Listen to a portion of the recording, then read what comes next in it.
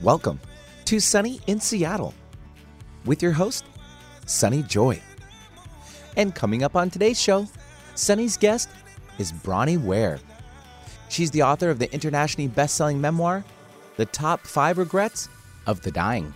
So tune in and learn the most common regrets Bonnie heard through the years of sitting at the bedside of terminally ill patients, as well as how to live a regret-free life.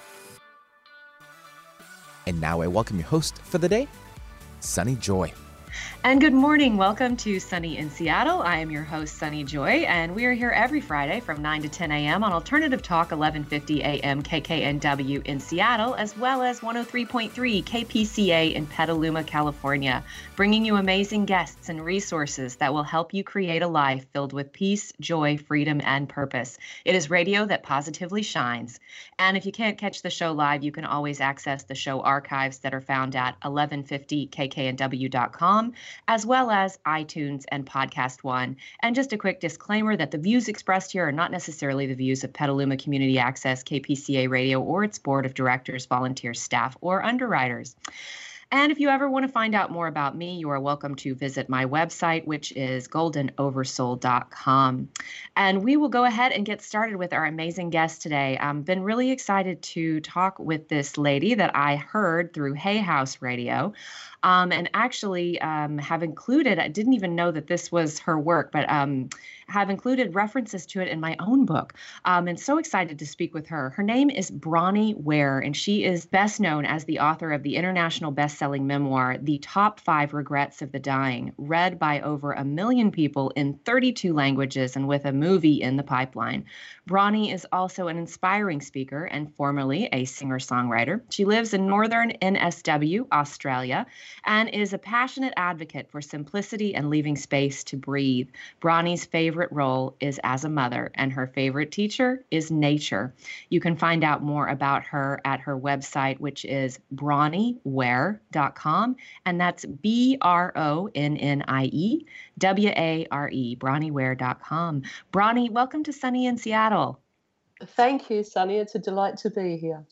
Yes, I have to tell you, it's funny. I think I might have heard you a year or so more ago, or someone was referencing your work on a Hay House Radio Summit, and I was so captivated by it. And then when I heard about your book, I thought, oh my gosh, we've got to talk to her. So I'm so excited to have you here to talk about your book, The Top 5 Regrets of the Dying, which, I mean, sounds like it has made its way around the world at this point.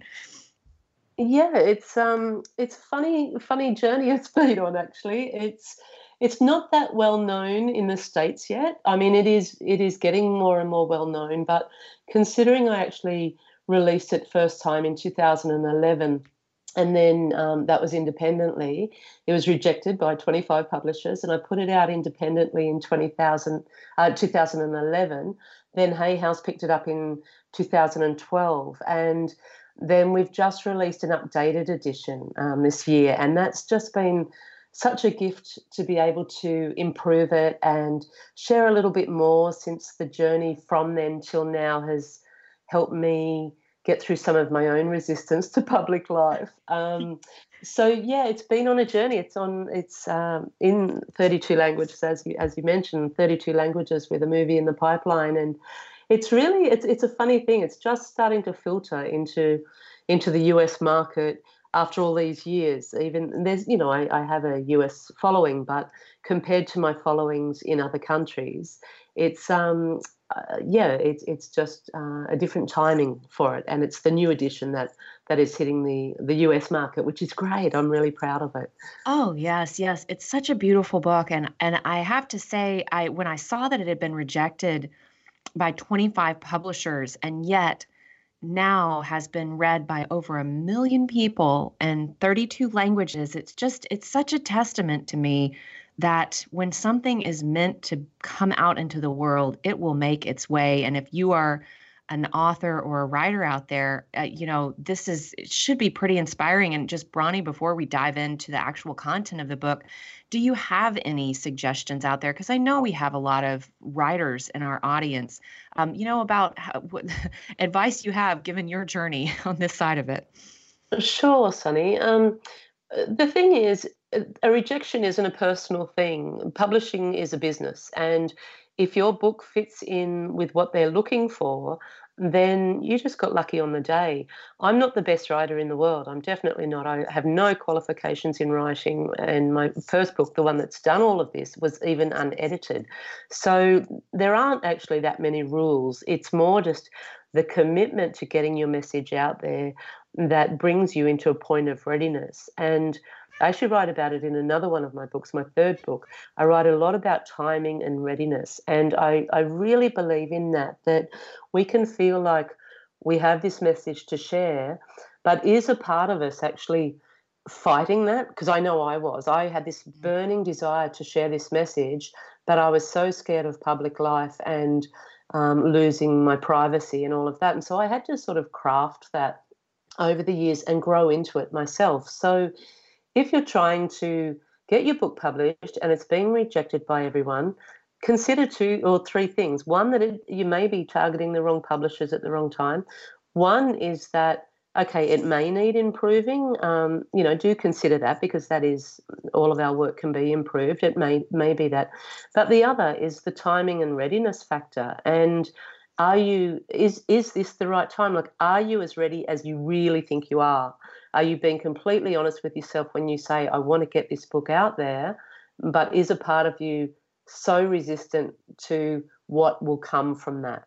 Because there's a lot more than just the joy of writing a book in making a living as an author. Yes, and I really appreciate you addressing that.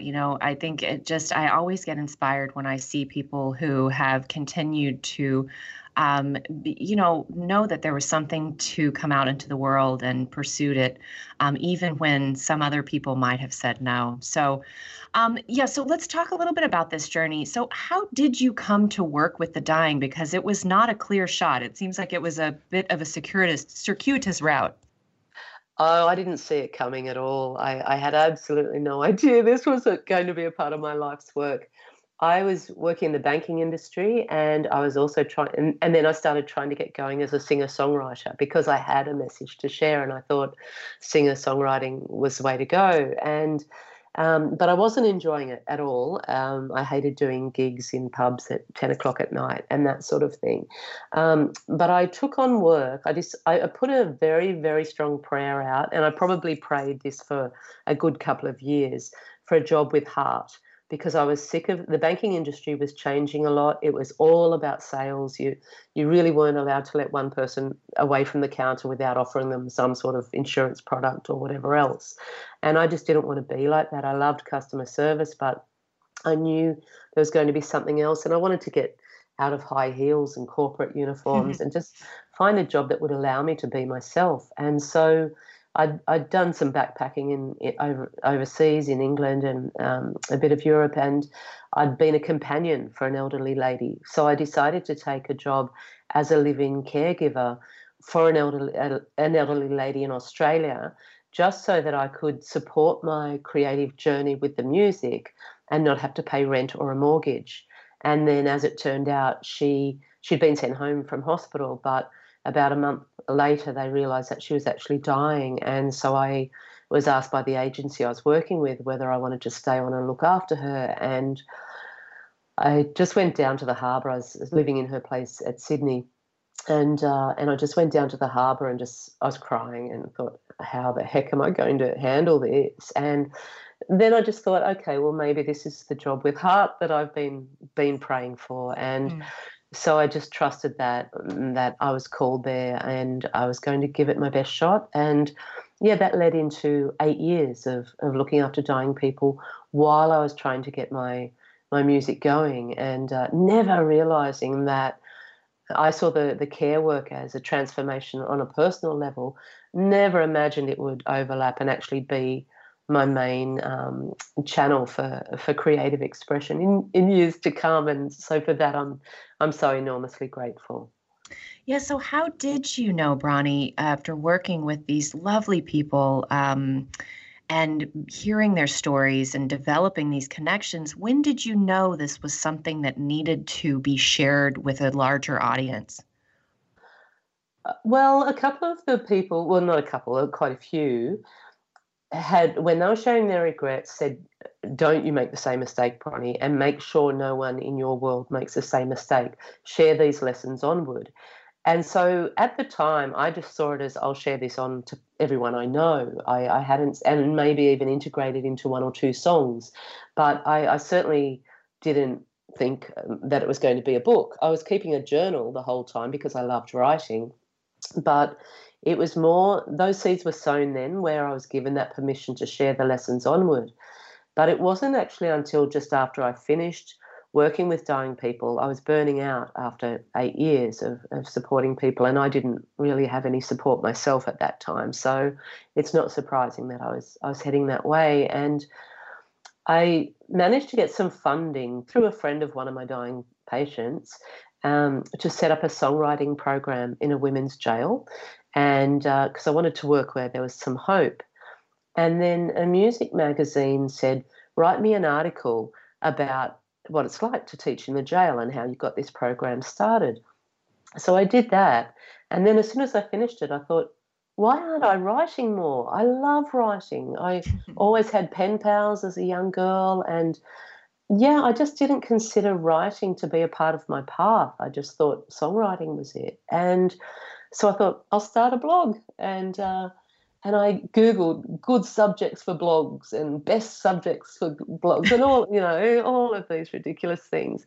And then it was all so many crazy answers and replies that I got for when I Googled that, things I definitely did not want to write about. and then like a lot of Hollywood gossip, like what's hot right now. It's like, oh my goodness, like where's the integrity here? And so then I just sort of sat with it, and I just was sitting there and watching this little bird sing and flit around my garden, and then I just got very clearly, write what you know. And I thought, oh, okay, well, I know about the regrets of the dying because the pain I've witnessed and the anguish I've witnessed through the regrets dying people have shared with me has been transforming my life for the last 8 years.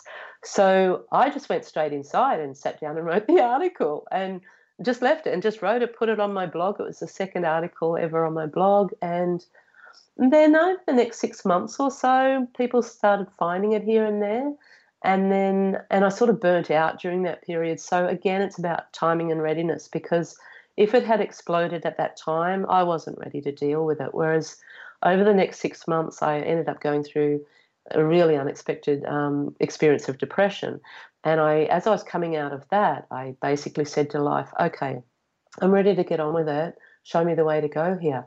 And my blog just went boom and exploded. And then I had agents and people coming to me saying, have you ever thought of writing a book? And I said, well, actually, yeah, everyone's got a book in them.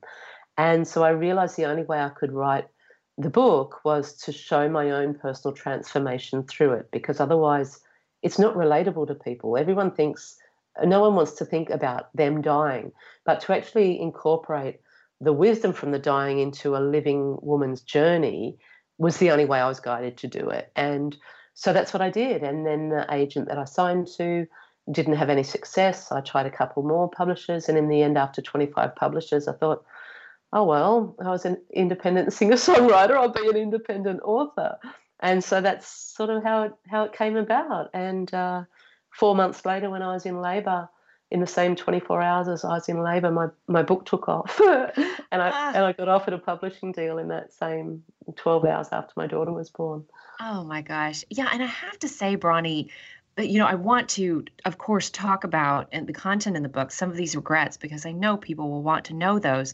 But one of the things that stood out to me, because you did craft this as a memoir, and it really was how their stories shaped your story and how you integrated what you learned in your life and how you transformed in such a huge way through a number of different journeys that you were on, not just working with the dying. But I have to say, you have been such a beautiful example of someone who has lived a life based on faith and what the way you put it is trying your best to always move forward with trust, knowing that I would be looked after. And I'm curious, from where you sit, how did you know all these twists and turns? You'd moved from country to country. You didn't always know where you would be living. You didn't always have more than $5 in your pocket. It just was a very, a very guided existence where you always landed on your feet, and sometimes in the most just incredible ways. Like, how does one live like that? Well, I think the pain of my former life drove me forward. I knew that I couldn't go back to Monday to Friday, 9 to 5 in the banking industry. And so having that regular income came at a really high price for me. And it took me a lot of years of healing to separate routine and structure and regular income from despair and unhappiness. So from the discontent I had in my work. But also, Sunny, it's just a practice. The more you surrender, like anything, you get better with practice. So for every small leap of faith I did, I would get better and I would gain a little bit more courage. And then every leap of faith I did after that seemed to be a little bit bigger and a little bit harder than the one before. And even though a part of me knew I would land on my feet because I had before, it wasn't pleasant. Don't get me wrong. I had to grow through an enormous amount of resistance and fear, and develop my faith and trust in life to say, okay, look, I know that way is not right. I can't go that way. I'm going to honor my heart here, but I'm going to trust you're looking after me. And there were times I thought, oh, I hate this. I hate it. Why can't I just be a regular person who's happy to work Monday to Friday, get a mortgage, whatever? But then I'd land on my feet and I'd say, oh, thank you, God. Thank you. I knew we could do it. I knew we could do it. Why do I ever doubt it?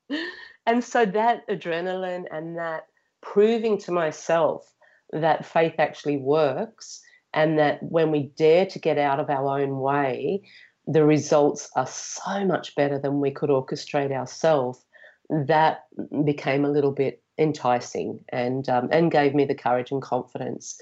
But there probably hasn't been a leap of faith where I haven't got to that point at some stage saying, oh my goodness, I cannot believe I'm in this again. But then I land and I think, oh yes, I'm so glad I'm brave. Well, I love your living example of this, and it's very inspiring. And of course, where you have ultimately landed here today, what a beautiful outcome. And obviously, you play a huge role in a bigger tapestry that's very meaningful to so many people. So let's talk a little bit about some of these regrets. And I have to say, the first one that you mentioned in the book is actually the one that I referenced in my book. And I heard, I think this must have been you that they were talking about. It was on a Hay House summit, and they were talking about a woman who was either a palliative care worker or worked with the terminally ill. And she had heard from these dying patients or dying clients that the number one regret that they had was that they had not had the courage to live a life true to themselves. They had lived the life that others expected of them. And that just hit me like a ton of bricks, because I work with, mainly women, but some men as well, who are deciding, whether or not to stay in an unhappy marriage. And I think you actually had an example in there of a woman who had stayed in an unhappy marriage, way overstayed her welcome. And so I'm just curious, since this turned out to be, it seemed like from what you said in the book, the most common one about not living a life true to yourself. I thought maybe we could start there and you could speak to that a little bit.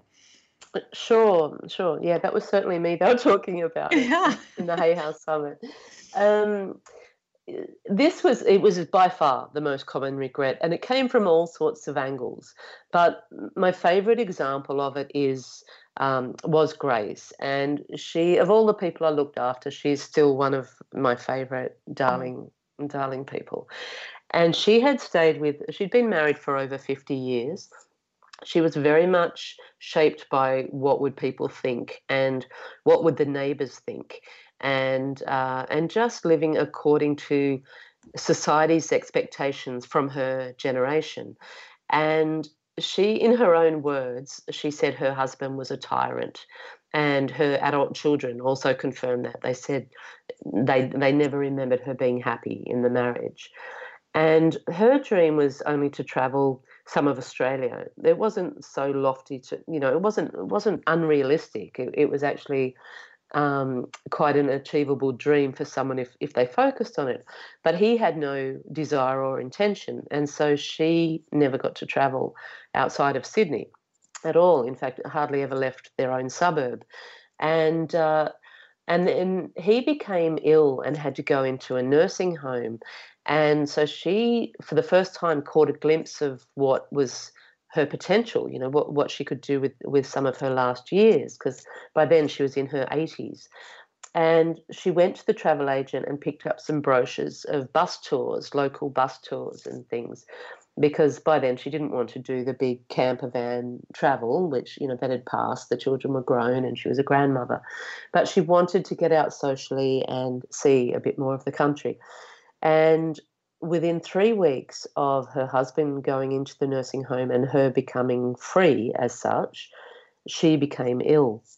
And then started having and didn't pick up, and so they started having some tests, and within a month of her husband going into the nursing home, she was diagnosed with stage 4 lung cancer, and she hadn't been a smoker.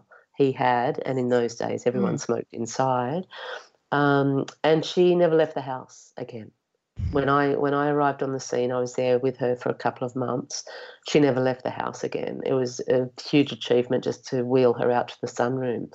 And so it was a very quick demise. And she was a very small woman, but really fierce because of her anguish and her just the depth of her regret in not living a life true to herself and living the life that others had expected. And I remember one day she was sitting there holding my hand crying, and she said to me, and I was crying as well because it was just so raw and honest, and she just said, "Whatever you do, Bronnie, do not end up in this position yourself. Promise this to me now. Promise this dying woman that you will find the courage to live true to your own heart, not how everyone else expects you to live. Promise me." And she's bawling her eyes out, and I'm bawling. And I said, I promise you, Grace. I don't just promise you, I promise myself as well. And that was a turning point. And it also opened my eyes up to the power and the heartache of regret. And I didn't then go asking people about regrets. The only time I asked them anything was when they brought up the subject of regret, and then I would sort of allow them a listening space by asking a question or two. But once Grace had opened my eyes to just how heart-wrenching regret is when you've got to the end of your life and your choices are gone and you realise you could have done life so differently, but you didn't have the courage to. And now you've got to live with those consequences and that pain, knowing there's nothing more you can do about it. Whew, never. I'm never going down that road. And so, yeah, it opened my eyes up, and it just kept coming up again and again and again, which on a personal level was massively, it was a massive gift for myself, because it was a very strong reminder. Okay, Bronnie, you might be in a hard time right now, but look what's going to happen if you don't make these choices to support your own calling. And so, I've carried that on. Yeah, and it is interesting to me, given that you say that was the most common one, that there was the regret around not living a life true to themselves. And that seems like such a sad point, that would be the most common regret, that it is that common for people to live a life that others expect of them versus the one that's true to themselves. And did you notice that in a bunch of different areas of one's life? Like you said that it manifested in a number of ways, not just in, Grace's example of staying in a marriage and not traveling when she wanted to. Yes, there were people who had studied the wrong courses and didn't want to stay in the jobs they were in, but what would people think of them? Like, what would society think, or what would their peers think if they changed direction and went from something that perhaps had a higher esteem in society to something they actually wanted to do? So one example, one man I looked after, he'd been a lawyer. This isn't actually in the book, this story, but he'd been a lawyer and he wanted to be a landscaper. and he stayed as a lawyer. And it was such a busy job that he hardly ever had any time to do landscaping. He had his own personal garden at home, but in the end, his work became so busy, he was paying a landscaper to do his garden because he thought he'd look like a fool. His wife was worried how they'd look in society since all of their friends were on a similar income and in a similar career space. And he deeply regretted not making that choice and living according to how other people expected him to, because he didn't want to disappoint everyone else and didn't want to look a fool. And that's a part of living a life that is free of regrets. You have to be willing to be misunderstood, and you have to be willing to take that risk to look like an idiot, because not everyone is going to understand the choices you make, but your heart will understand. And that's all that matters if you're going to get to the end of your life free of regrets. Yes, absolutely. And that's a beautiful place to take our break. So I am joined today by Bronnie Ware. She is the author of the international best-selling memoir, The Top 5 Regrets of the Dying. You are listening to Sunny in Seattle, and we will be back to continue our conversation in just a few. The preceding audio was via a Skype call. I'm Dr. Anthony Lizowitz, and this is Climate Connections.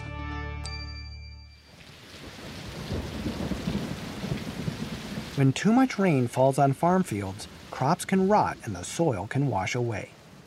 But with too little rain, the plants can wilt. In the Northeast U.S., both of these extremes are becoming more common. For example, in 2018, Pennsylvania had its wettest summer on record, and then at the same time in September, it was like drought conditions in Vermont and parts of Maine, and we're just expected to see more of that. That's Alyssa White of the University of Vermont. She led a survey of almost 200 fruit and vegetable growers about how they're adapting to these extreme weather events. She says many are now planting cover crops, which can reduce erosion and help the soil hold more water. Others are experimenting with new plant varieties or tilling the soil less. Farmers are using a lot of different strategies. Yet the majority of growers still feel unprepared for the increasingly extreme weather. Many say they do not have the technical skills or the financial resources to adapt. So White says that farmers need education, technical assistance, and financial support as they work to keep their crops and businesses growing. Climate Connections is produced by the Yale Center for Environmental Communication. Learn more at yaleclimateconnections.org. Sunny in Seattle, radio that positively shines. Welcome back to the Dog Show. Up next, we have Satchmo. Satchmo is a member of the Shelter Pet Group. That's right, a group known especially for their couch-snuggling, ball-chasing, face-licking, tail-wagging, backyard-hanging, and, of course, companionship. And what breed would you say Satchmo is? I'd have to go with maybe a lavish terrier-hound chihuahua-looking kind of mix. Tremendous dog. I'd also like to point out Satchmo's coloring, a white, gray, brown, black brindle, simply marvelous. You know, it's such a treat to watch a dog like this. Now, let's see him in action. Look how he makes eye contact with his person. That's actually known as the treat stare. How intuitive. And now he appears to be excitedly turning in circles. Ah, the happy dance, so common with this group.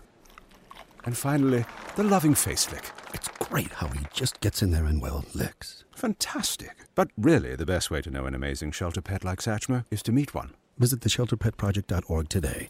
Adopt. Brought to you by Maddie's Fund, the Humane Society of the United States, and the Ad Council.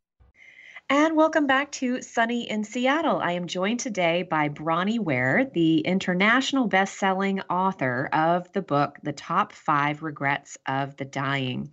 And we were talking, before the break, Bronnie, about one of the biggest, most common regrets that you heard. And, you've got 5 regrets in the book here. I've got tons of questions in and around the regrets, as well as so many other things. So I just, I'd like to turn it to you. Is there another regret of the 5 that you'd like to touch on here? I've got plenty of questions to ask, but I thought I'd check in with you. Which one you wanted to talk about? Well, I think the one that stirs the pot the most is the one where people said they wish they hadn't worked so hard. But the one that actually had the most effect on me personally was wishing that they'd had the courage to express their feelings. So, and then there's another couple after that as well. But I'll give you a brief summary of the second one, that people wishing that they hadn't worked so hard. So when this first came out, I was absolutely slammed by people saying, how dare she say we shouldn't work so hard? We need to work hard to achieve things and everything else. And my response, well, I didn't respond publicly, but my thoughts were, well, don't shoot the messenger. I'm the one who has witnessed the pain of people who have worked so hard here.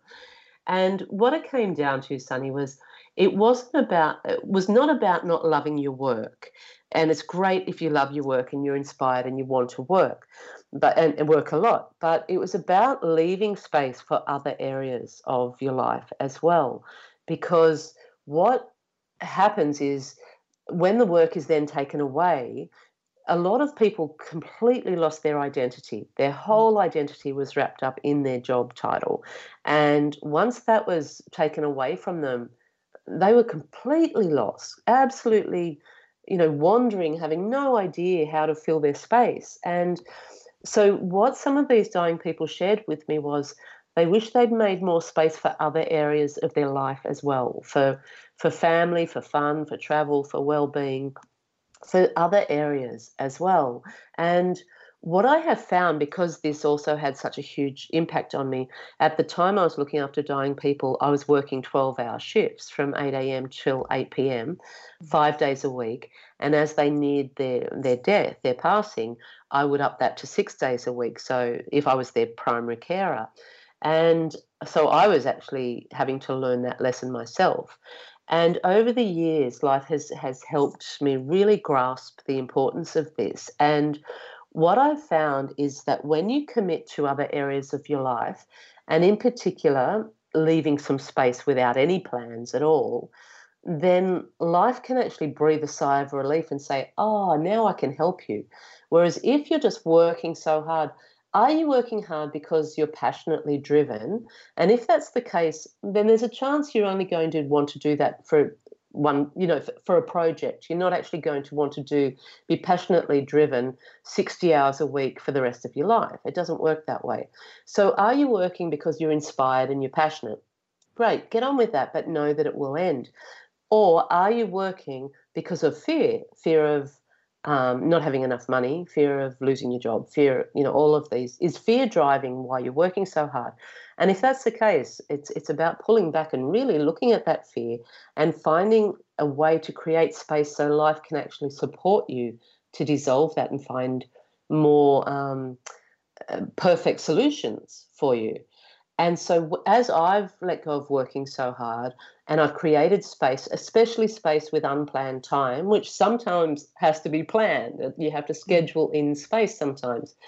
But then to just allow your heart to lead you on the day, whether that means staying at home with your feet up and reading a novel, or whether it means jumping on my push bike. I go for a ride along a river and or go for a walk without your phone and just people watch, whatever it is, it doesn't matter. But it's about allowing yourself some time to just be, to simply be. And what I've found is in doing that, life then blesses me with shortcuts and blesses all of us with shortcuts. And so we don't actually have to work that hard anyway. So yeah, it will send a signpost, or it will put someone in front of us, or give us an insight that a busy mind would not have heard. Yes, yeah. And I have to say, since we're talking about this particular regret, the story that you showed here was, I think, for me, the most heartbreaking, if not one of the very top ones. And the gentleman who his wife kept urging him to retire and please go travel with her. And he didn't. And then what happened? If you don't mind sharing that story. Yeah. Well, that was John, and he worked in a really high-level engineering company, and just loved project after project and the challenges and the esteem that came with that. And his wife wanted to go traveling. Their children had grown up. They were quite comfortable financially because he'd worked in this job all his life. So they didn't need to work. They had managed their money fine. But even still, she even offered him could you go part-time or just extend your holidays a little bit? And he just kept saying, after one more project, one more, after this one. And then finally she just got to the point where she said, we're getting old. And he started to realize she was old, and, that they were both old. He looked at her one day and realized, oh my goodness, after all these years of marriage, we are actually becoming elderly people. And so he said to her, okay, well, I'll do it.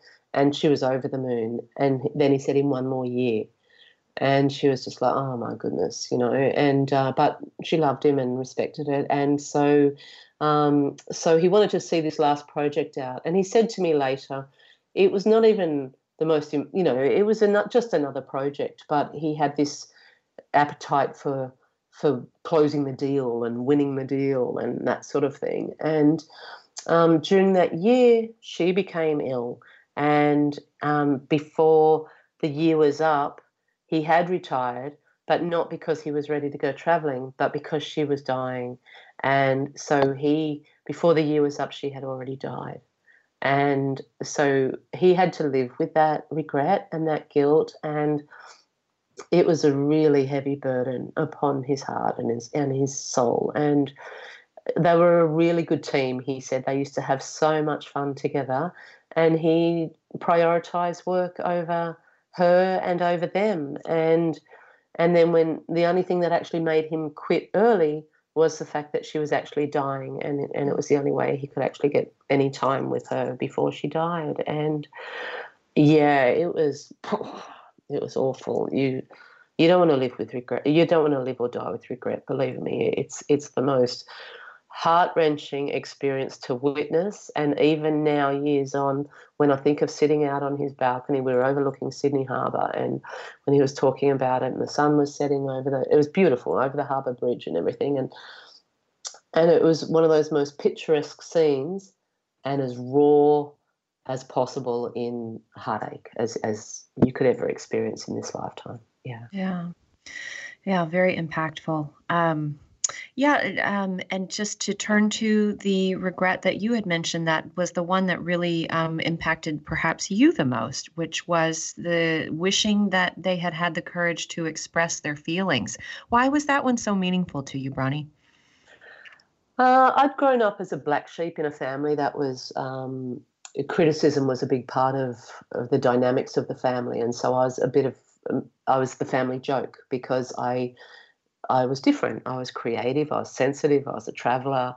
I didn't want to stay in a corporate role. I didn't want to live the life everyone expected of me. And so I just, I battled a lot with my sensitivity around what was normal and what was expected of me. And so my coping mechanism as a child was to shut down, because I found that that the quickest way the easiest way to peace for me as a child in my child's mind was to say nothing, just to be quiet and not be noticed. And that was safe for me. And my dad he's already passed on now, and we healed enormously before he died, but he had been a very broken, raging alcoholic, like really angry, really broken, bless him, but broken nonetheless. And I was a sensitive one, like he had been in his family, and so I sort of copped the brunt of that. And as I say, Sunny, we did some amazing healing, and so that I'm really grateful that we had that chance. But it took me a lot of work to actually dare to express myself, because if I thought to express myself, I figured I would just get knocked down. And it's funny that then life has called me into such a public role, and it was one of my greatest forms of resistance. Like, I don't want to be heard, but I've been bestowed this message that is so enormous that I have to share it, because it's my calling, my life's calling to teach this so other people don't suffer as my dying patients had. And so it's been a huge transformation and healing for me in having the courage to express myself. And that started with me standing on a stage performing my songs years ago. And I used to hate it. I'd go to every gig and I'd dread it, absolutely dread it. I'd stand there shaking and I'd drive home crying my eyes out. But I had a message to share. And then over time with practice, I started feeling safe in expressing myself. And now, I've written 2 very, very honest memoirs. I express myself because it's all right to be human. You know, none of us are perfect. And the more courageous we can be to express ourselves and just be who we are, the more it gives other people the courage to do the same. And then we're actually living in a real world, not in a pretend superficial world where everyone's scared to actually let their feelings be heard. And we need to connect through that vulnerability. Yes, absolutely. Yeah, and so of course we've gone through about three of those regrets, and we've missed a couple so far, but I just want to ask about some other things. Of course, we can cover all the regrets if you'd like to, Bronnie. However you'd like to. No, it's there's bigger. You can always buy the book and look up the regrets. That's easy, you know. But Yeah. there's more that can be shared here through our conversation than me just repeating the book. Yeah. Yeah. Okay. Well, then I will take that and run with it because I had some other questions I wanted to ask you about. So one of the things that really stood out to me is you had a couple of moments. I'm thinking specifically of with Stella and also with, I believe it was Lenny, and you had these moments where they were the moments of their actual transition, where the spirit leaves the body, if you want to call it that. And something pretty magical happened. I don't know. I've interviewed some folks around shared death experiences and around what happens, the signposts of dying when people are really leaving the body. I'm just curious, what have you learned about the afterlife, or what is beyond where we are now, based on being at the bedside of these people and some of these really magical moments? It's the most joy-filled space. It's got to be love, Sunny. It's just, it has to be love in its absolutely purest, most joyful form. Because I have seen people like Estella. She was in a coma. All her the circulation had gone from her fingers and toes. She'd been in a coma for over a day, and she was really close to the end of her death. I think it was like 36 hours or something. She'd been in a coma by then, and she just opened her eyes, looked at something on the ceiling with the most incredible expression of joy and recognition that I'd ever seen, and was just delighted. And her husband and myself just looked up at the ceiling like, what is she seeing here? And we saw a ceiling, a white ceiling, and she was just the excitement and love on her face was life-changing. And so then she just sort of went, and her eyes closed, and she was gone, just like that. Like, no big shudder, no. It was just the most gorgeous passing anyone could ever wish for. And the joy that was on her face, and oh my goodness, it was so. I mean, what can it be? It has to be beautiful. It has to be love, and it has to be safe, and it has to be joy. Because there's no way a dying woman can come out of a coma and have that look on her face and see something, like very clearly be looking at something or someone, and it not be real. So for me, it's just given me so much confidence to know that I'm not actually alone here. There's a lot of support within divinity, from divinity to support our journey. And yeah, and then I saw a really similar thing with Lenny at the end, and he was such a gorgeous old boy. I just loved him. And yeah, just before he died, just in his last hours, the look of joy on his face, he looked into me, and he'd been sick. He could hardly smile. He could hardly do anything other than just moan and wave this other visitor out of the room regularly. And I got a kick out of that, by the way. The visitor who kept showing up and my insisted goodness. on reading. Oh, bless him, yeah. And Lenny's just like, and he just waved his hand like, get rid of him, please. And yeah, it was a funny. It's a funny sketch if it wasn't such a true story, And and then all of a sudden he just had this beautiful feeling of joy, and I'd been sitting beside his bed. I was crying because we'd grown really close, and I knew it was his last hour or whatever. And and he just looked at me with a smile and radiance that was not a dying person. There was not 1 inch of sickness in his smile, not 1 inch of exhaustion, or death or anything else in his smile. And he just held it and looked into me, and my heart just cracked open like I didn't even know was possible.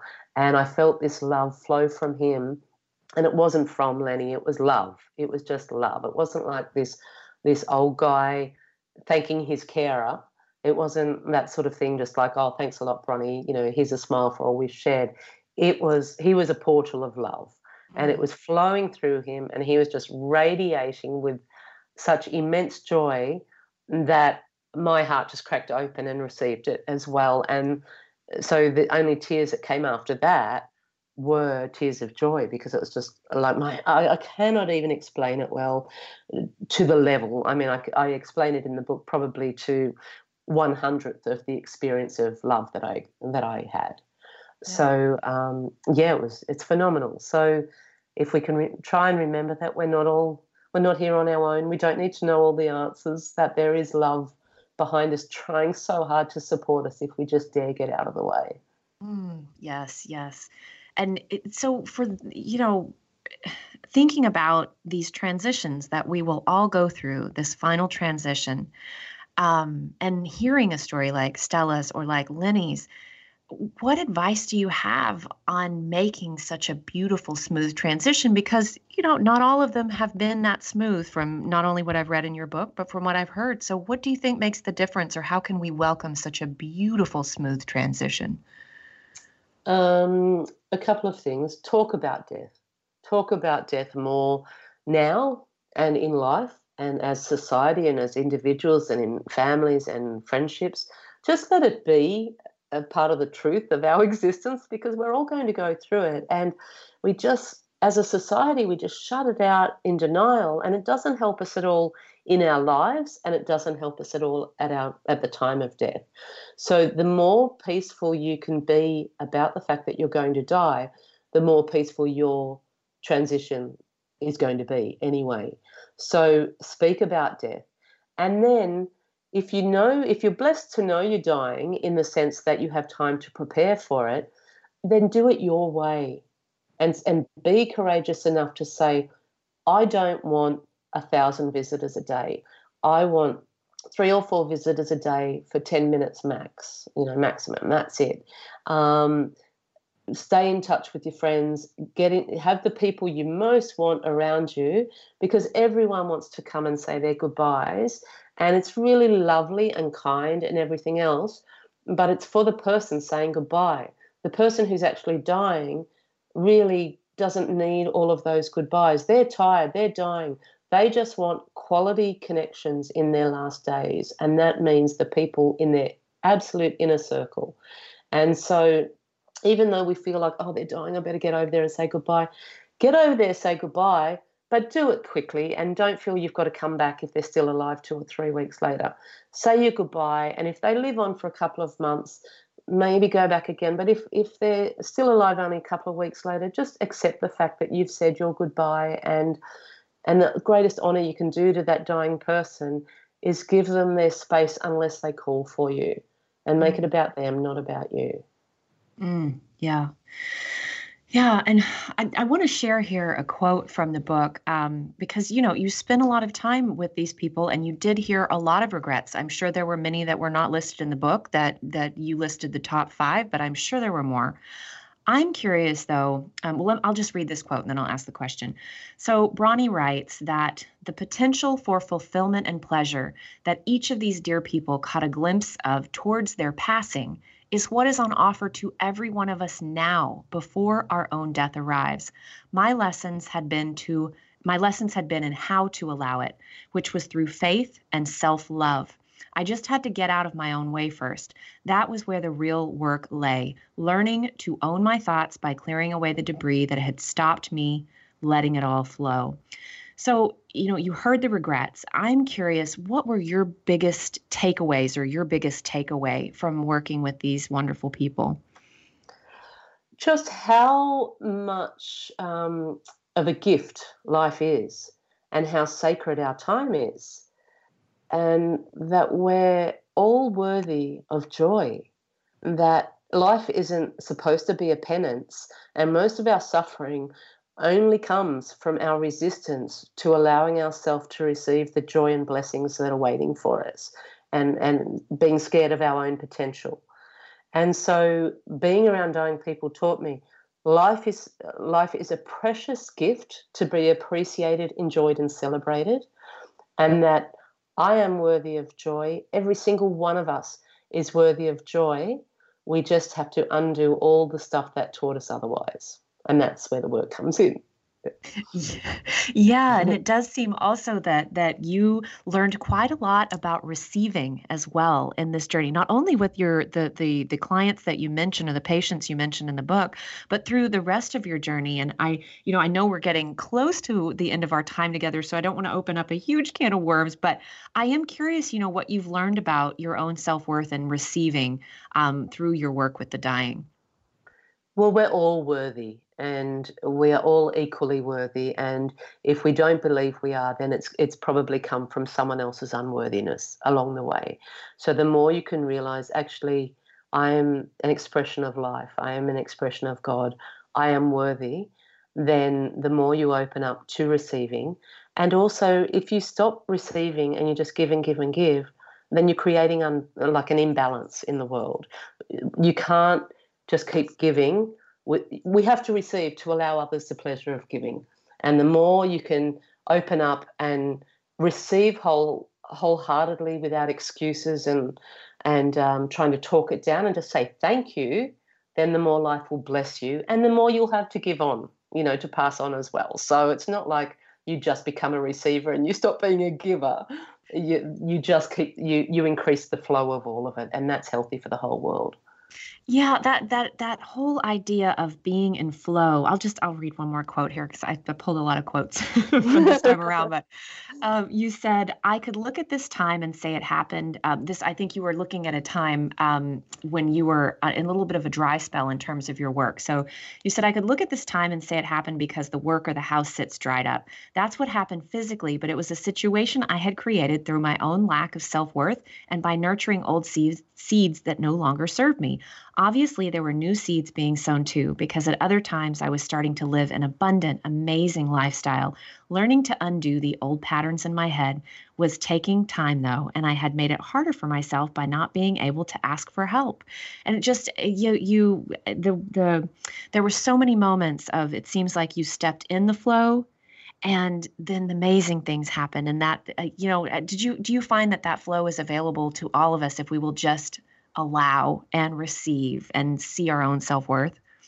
Oh, that flow is waiting to pour upon us all. Absolutely. It's available for all of us.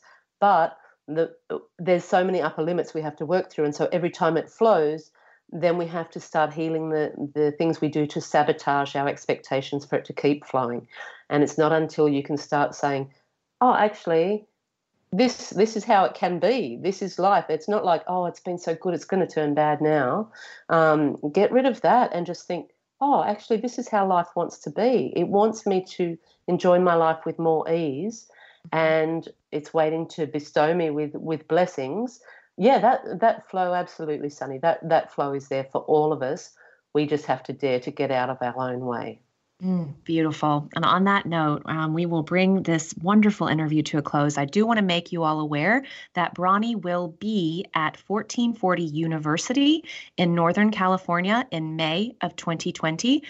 Those registration tickets will be available in the near future. You can go to her website, which is BronnieWare.com. That is BronnieWare.com to find out more when those become available. And of course, Bronnie, who has joined me today, is the author of the international best-selling memoir, The Top 5 Regrets of the Dying. Bronnie, thank you for having joined me today on Sunny in Seattle. Thank you, Sunny. It's been such a delightful conversation. Thank you. Yes, thank you. And for everyone out there, thanks for joining us. This is your host, Sunny Joy, signing off. The preceding audio was via a Skype call.